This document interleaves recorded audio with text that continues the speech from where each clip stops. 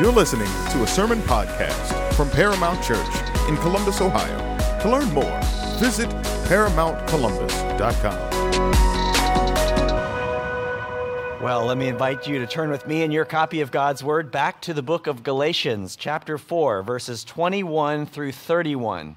That's Galatians chapter 4, verses 21 through 31. You remember last Sunday, we heard the State of the Church sermon, looking back on the past year and looking forward some at all the great things that God has done, and now we're back in Galatians. And this is a great Sunday for us to be back in Galatians right after Thanksgiving. I hope that we all were able to enjoy some time of gratitude and joy and food and celebration over this past week.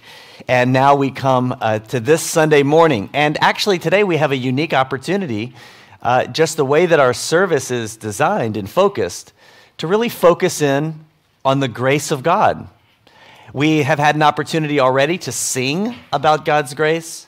We're going to hear in this text in Galatians 4 even more about God's grace to help us understand the role of grace in our lives. We're going to celebrate the Lord's Supper as a picture of God's grace. And then we're even going to spend a brief time in our service praying as a congregation, as we do on the last Sunday of the month, because of God's grace. So this is all of grace this morning, and we're looking forward to the time that we're going to spend now, even though abbreviated just briefly in the Word of God. This morning we're coming back to the book of Galatians, and this sermon and this text, as we'll see, is really about two covenants. You may remember over the past weeks, as we've been working our way sort of passage by passage through the book of Galatians, that we have been learning to draw a clear distinction between the law of God, His expectations and commandments, and the gospel of God, the good news of what Jesus has done for us. And we, in particular, have been reminded of the importance of finding those two voices of the Bible in their proper place in our lives. That the gospel throughout the scriptures is always superior to the law. That while the law brings us the bad news of our sin and teaches us a way to live in gratitude to God for what He's done, it's ultimately the gospel that is our hope. But as we've been noticing, both from this book of the Bible, and also our own lives, that's not always the way that we live. There's something about what sin has done in our hearts where the law of God is written that has perverted the work of the law, that draws us back again and again to some kind of twisted desire for self-righteousness, for self-justification, as if we could maybe impress God with our law-keeping. And therefore, in some of our daily experiences, we find ourselves reverting back again to hoping in our law-keeping, in our obedience, in our checking certain Christian things off the list. And when that happens, it crowds out the good and right place of the gospel as our ultimate hope and the ultimate source of our joy and happiness in Christ. And so we're continuing this morning in Galatians 4, verses 21 through 31, to draw that distinction even more clearly. As we see this morning, it happens, Paul tells us about two covenants, two families. I want you to imagine this as we begin. Imagine a small, quaint town where two families live side by side for generations. One family are the Laughtons, and they meticulously follow a set of strict rules that were handed down through the ages of this neighborhood by the original founder, of course. And the head of the Lawton family, Mr. Lawton, is known for this. He's known for his kind of stern demeanor, always ensuring that every family member adheres to the established laws of the town. But next door is another family. This family is known as the Graces. They're known for their joy and their laughter, and they have something that the Laughtons don't have. They have a deep sense of joyful freedom. And the head of their home, Mr. Grace, embraces with his family a different way of life, a different way of seeing life, seeing the neighborhood, seeing the founder. And it is a way that rests their hope and their joy not on the rules of the neighborhood, but resting upon the promise of the founder of the neighborhood. Their lives are not strictly bound by keeping of rules, but rather they are filled with gladness and grace because of that promise. And as the years have passed, the Lawtons and the Graces have coexisted, but there is always this underlying tension between them. The Lawtons bound by the strict code, often looking across the street at a mixture of curiosity and skepticism at the seemingly carefree Graces. What is going on in this neighborhood?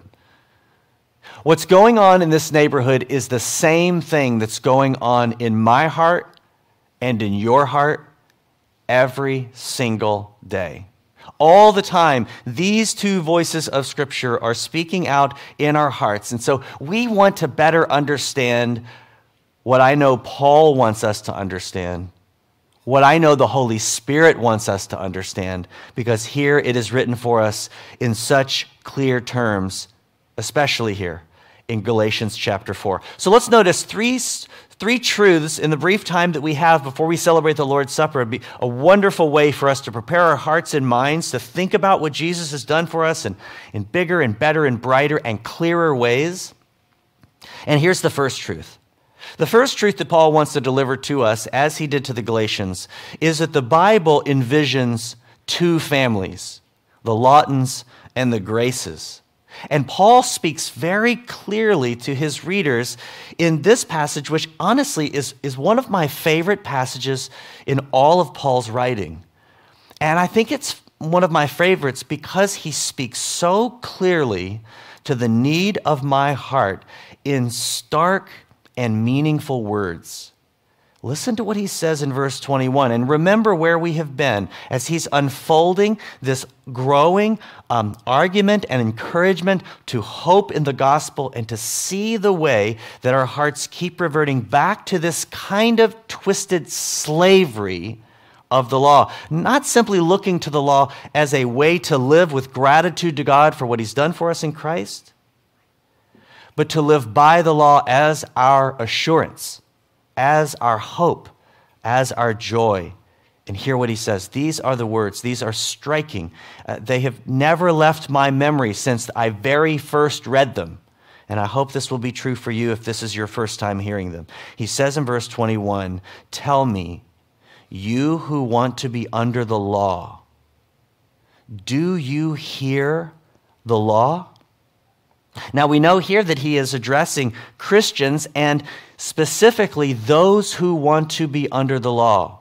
This is one sort of family. This is one kind of person, one Christian. It might be you.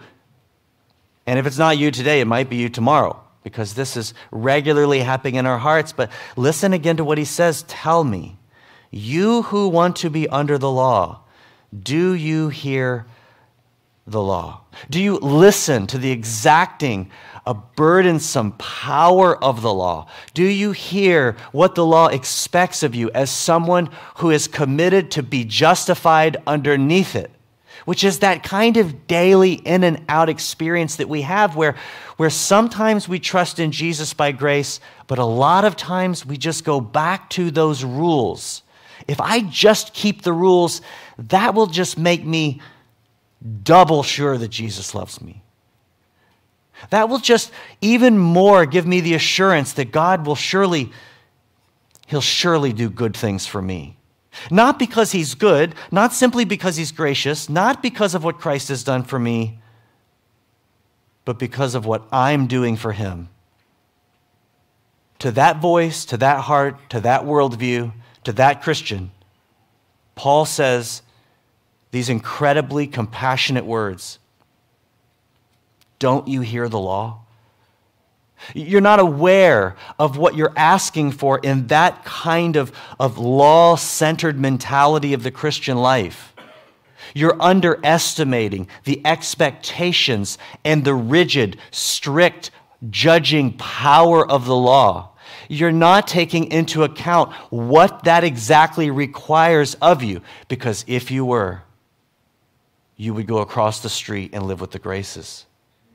if you could see more clearly what the law requires, you would give up all of this hoping in the law, and you would return again and again and again forevermore to the gospel of grace. But here's what's so interesting, is that this is a normal struggle in the Christian life. These are Christians, and he is saying, tell me, you who want to be under the law. That's an interesting thing to say. Hear those words. You who want to be under the law. No longer under the law.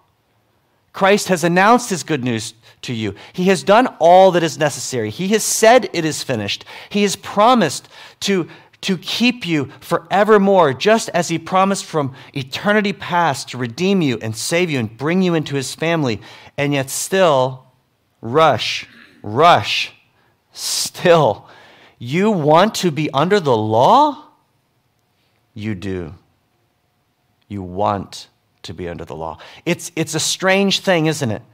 It's as though this wanting to be under the law, something about it, the twisted allure in our hearts that somehow the law could do for me what Christ can't, blinds me to the reality of what actually it would mean to live by the law.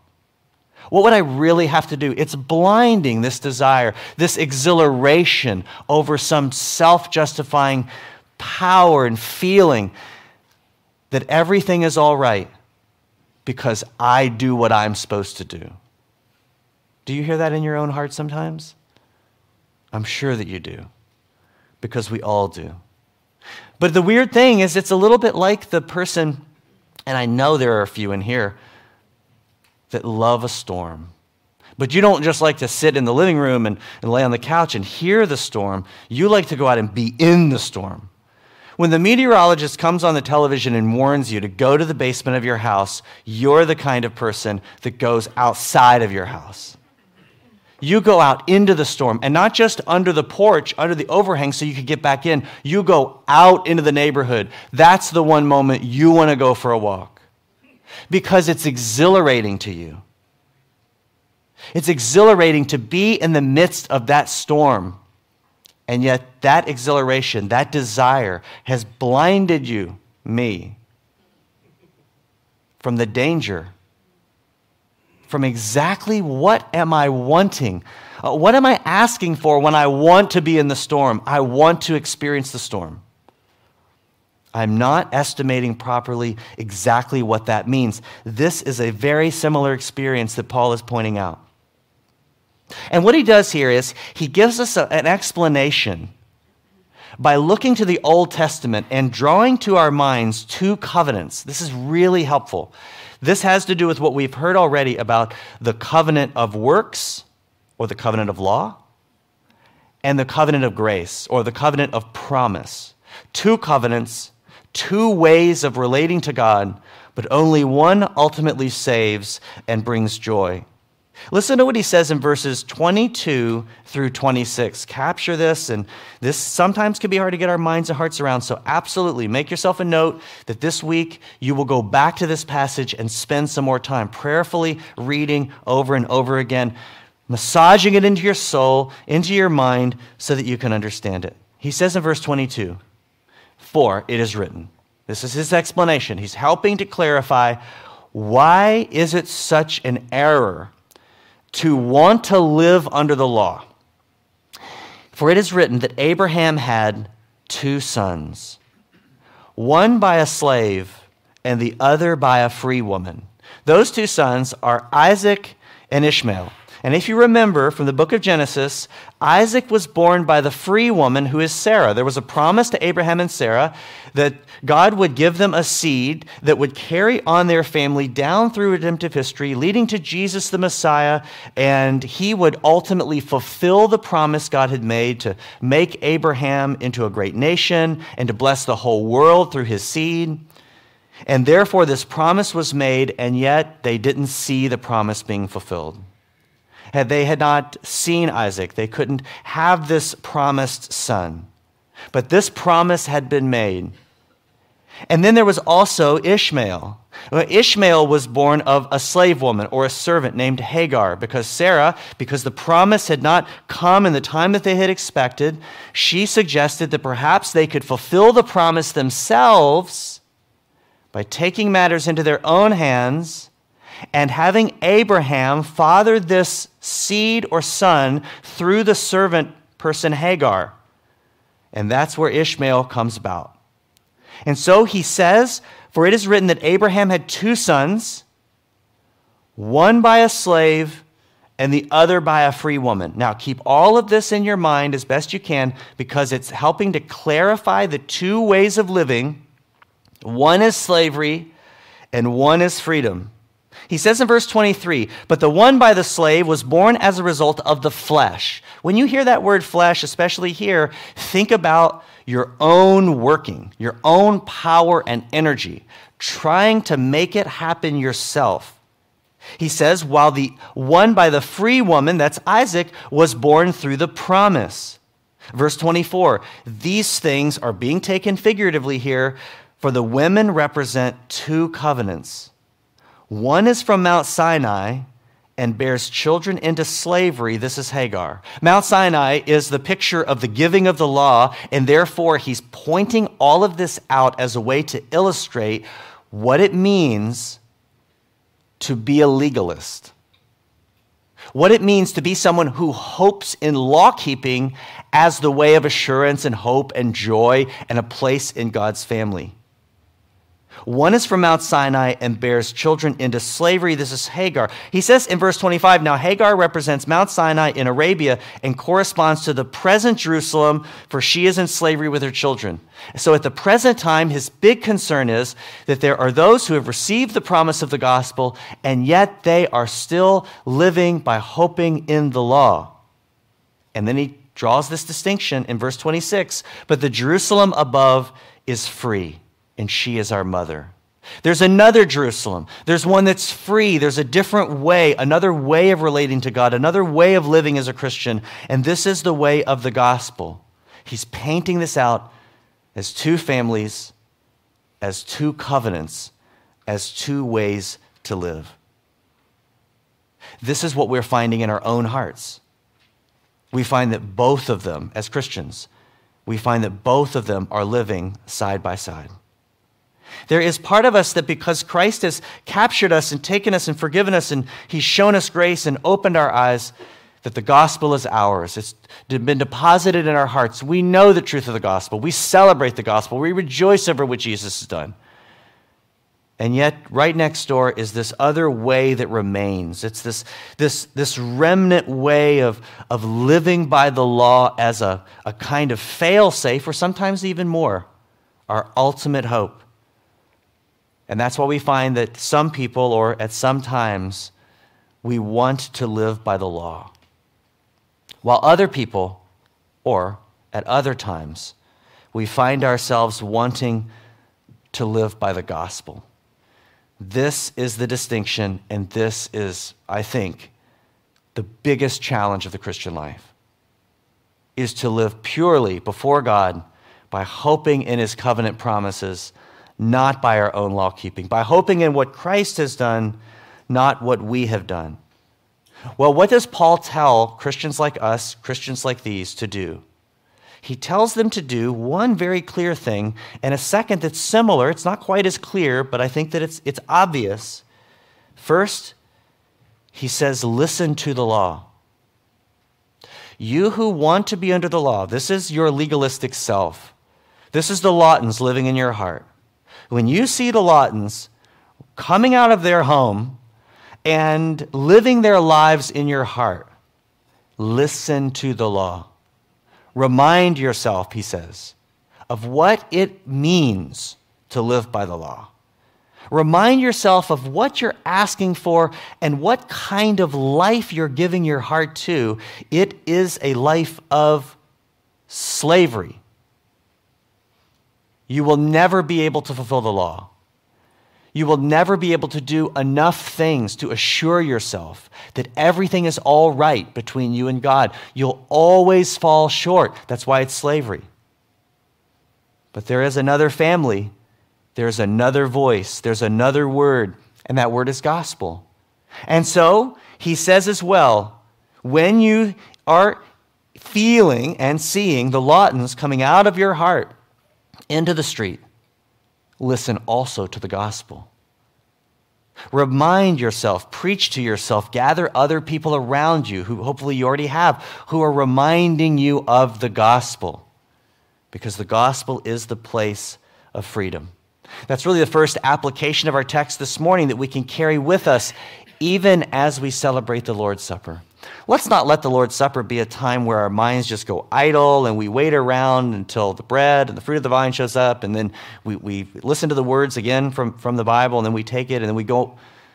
Let's focus in. Here's what you can focus on. Listen to the law and listen to the gospel this morning.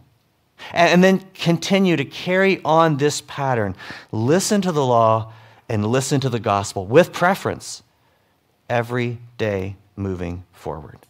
This means that what we need to do and where Paul is leading us is to choose to hope in the gospel. I think this is one of the reasons why the Christian life is rightly described as a constant pattern of repentance. It's a repentance of constantly coming back to where our true hope is found, which is in the good news of what Jesus has done for us. And we have every reason to do that. Paul is giving us reasons. He's giving us reasons in the words, you want to be under the law? Do you not hear the law? He's giving us reasons to do this by painting it out in such clear terms about Isaac and Ishmael and the difference between these two families and these two covenants, and choosing this day which one we will serve. And now he's giving us another reason. And it's going to go back to one of those central things in the life of the Apostle Paul. It's amazing. He keeps coming back over and over again. And in fact, he's sort of taking us back to Philippians. When we spent all of that time trying to learn to be connoisseurs of happiness, why did we do that? Did we do that simply so that we could be more happy in daily life? We didn't. We did it for this moment. Because this is where we find again, in clearer, more beautiful color, what is real happiness. He says in verse 27, for it is written, rejoice.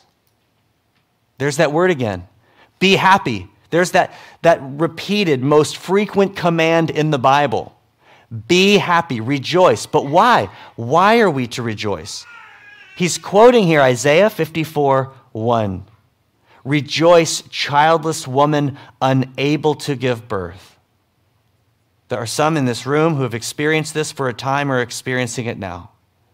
There are others who have experienced something similar, a longing of your heart for something good and right and true, something that we believe would glorify God for us to have it, and yet it's just not coming. We're not finding it. It's not showing up in our lives. But then there is this release. When suddenly this good promised gift, which here is the gospel, has arrived, as he is sort of painting it as the ultimate seed, the child of promise delivered. Rejoice, childless woman unable to give birth, burst into song and shout. What is he saying? He's saying that the covenant of promise, which is better and superior to the covenant of works, is the source of our ultimate happiness. Burst into song and shout, you who are not in labor, for the child of the desolate woman will be many, more numerous than those of the woman who has a husband.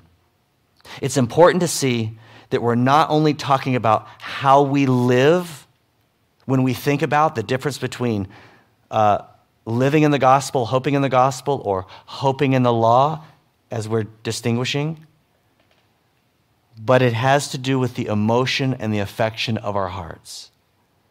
It's not just about, again, that would just take us back to the law, wouldn't it? Why should you hope in the gospel? Because that's what good Christians do. Do you want to get the Christian life right? Then you should stop being such a legalist and start living by the gospel. That's just another law. That's just another way of living by a law. But rather, what is he pointing out here? There's something deeper and beautiful, and it is the rejoicing, shouting, singing joy of the covenant of promise. He's giving us a sense of what we can have more of in our lives the more that we understand this good news. We should not underestimate the power of this image, this childless woman unable to give birth, now rejoicing.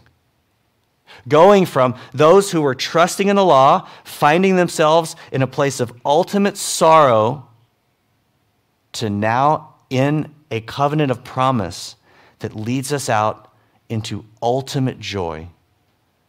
Joy in the gospel, which gives life where life is lacking. You will never feel more dead in your Christian life than when you are trying to live by law.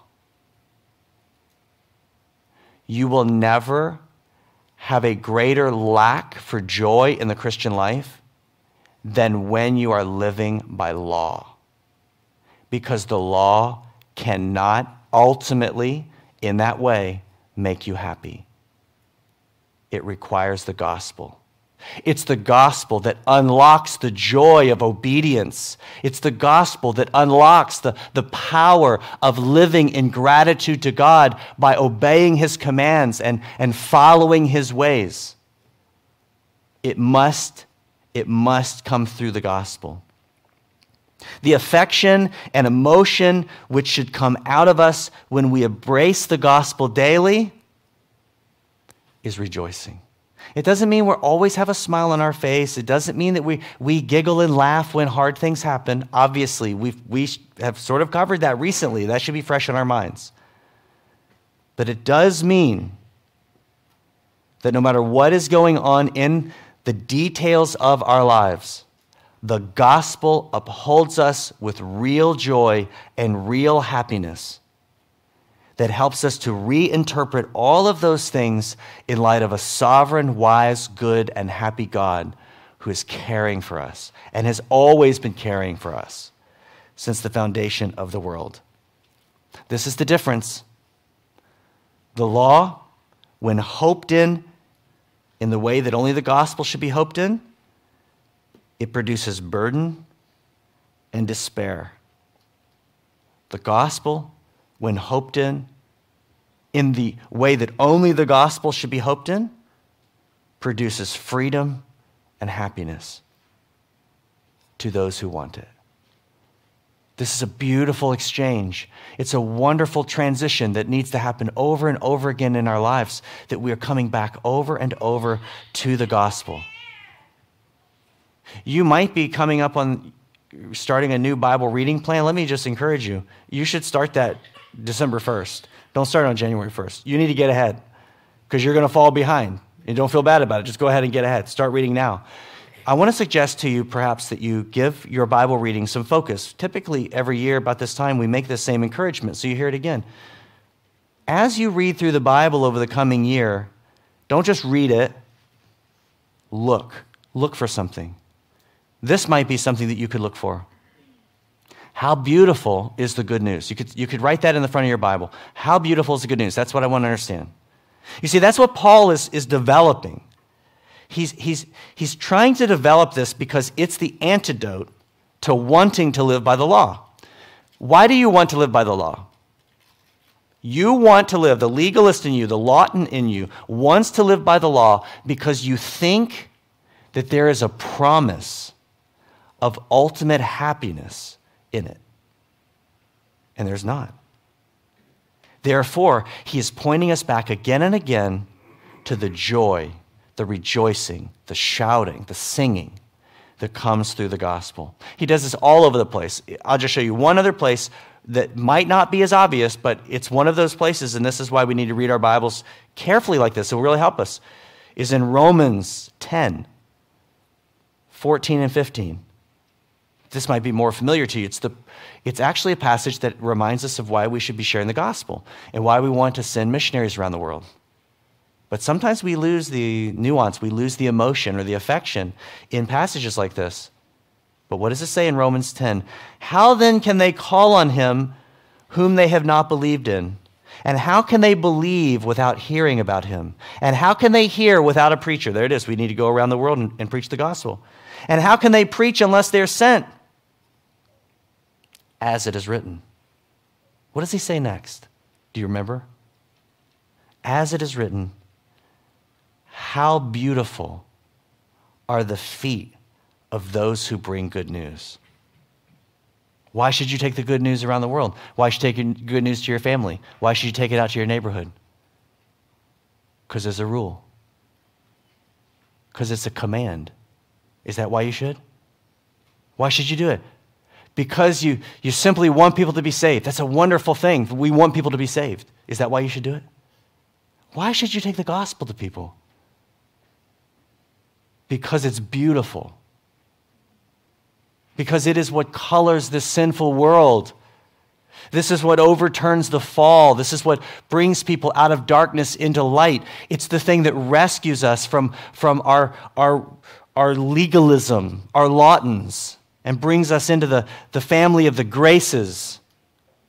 How beautiful are the feet of those who bring good news. So the second application, I got to move. Time is ticking. Second application. You've heard this before. Don't let it wear out.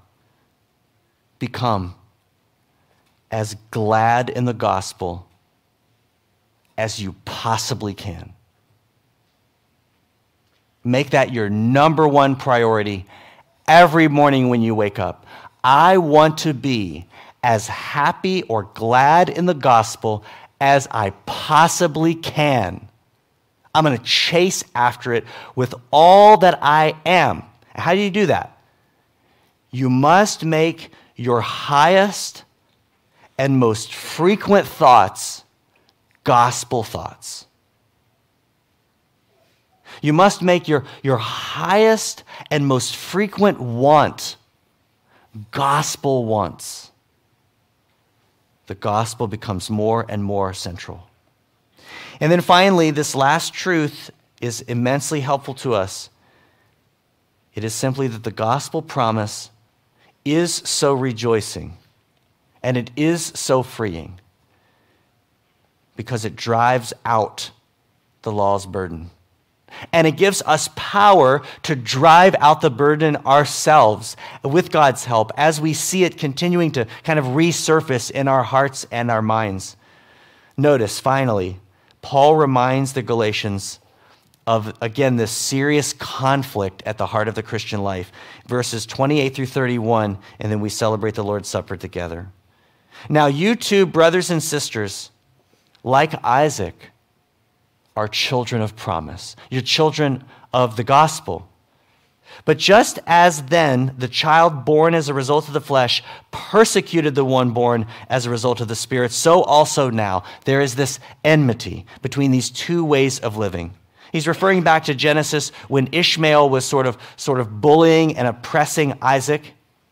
And therefore, what does the scripture say? Verse 30, he's quoting again, drive out the slave and her son. For the son of the slave will never be a co-heir with the son of the free woman. These two ways of living cannot be meshed together. You cannot be a gospel person and a legalist. They don't fit together. Therefore, one must be driven out in exchange for the other. He says, therefore, in verse 31, brothers and sisters, we are not children of a slave, but of the free woman. And therefore, every time you see this mentality about your Christian life that tempts you to revert back to law-keeping as your fail-safe, law-keeping as your assurance, law-keeping as your hope that God will keep you in the family and you'll stay in his good graces, weird thing to say, in his good graces, drive that out because it has no place. That kind of thinking, that kind of wanting, that kind of believing, it doesn't have any place in a gospel-saturated life. And that's the final application this morning of this text. Cast out that natural legalism of your heart so that you will embrace again and again and again the freedom spiritual freedom of the gospel.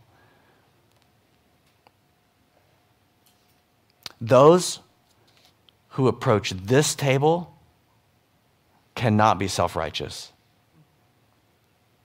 They cannot come to this table because we deserve a place at the table. We come to the table of the Lord's Supper because of what Jesus has done for us. I want to invite those who are handing out the elements of the Lord's Supper to come forward now and prepare to do just that. And I'm going to pray, and then as I pray, they're going to begin taking the Lord's Supper around. And what I want you to do is I want you to think now. I want you to set your mind on the things that you've heard this morning. I want you to listen. Listen. We all have to learn to do this. Let's learn now. Listen to the law. Listen to what the law expects of you. Listen to what it would take for you to really impress God by doing things for him. And then listen to the gospel. I want you and I want to hear the reverberating refrain of freedom in Christ so that it will magnify the beauty of what Jesus has done for us. And perhaps the Lord's Supper will take on a meaning this morning for us that sometimes it doesn't have.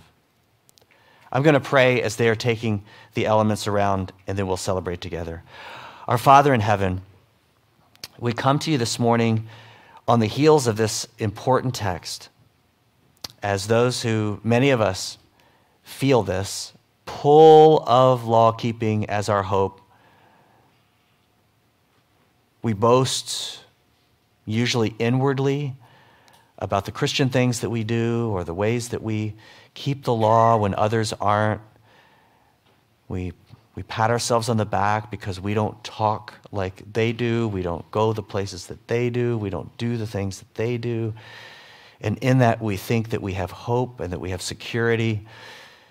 But you show us in your word that that is not the place of freedom. That is the place of slavery and the burden of the law.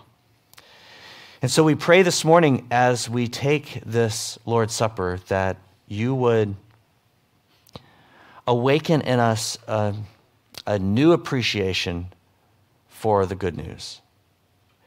And that we would become more articulate, more mindful, more thoughtful, more aware of our own desires and the things that we want, and that we would prefer to live by the gospel over the law.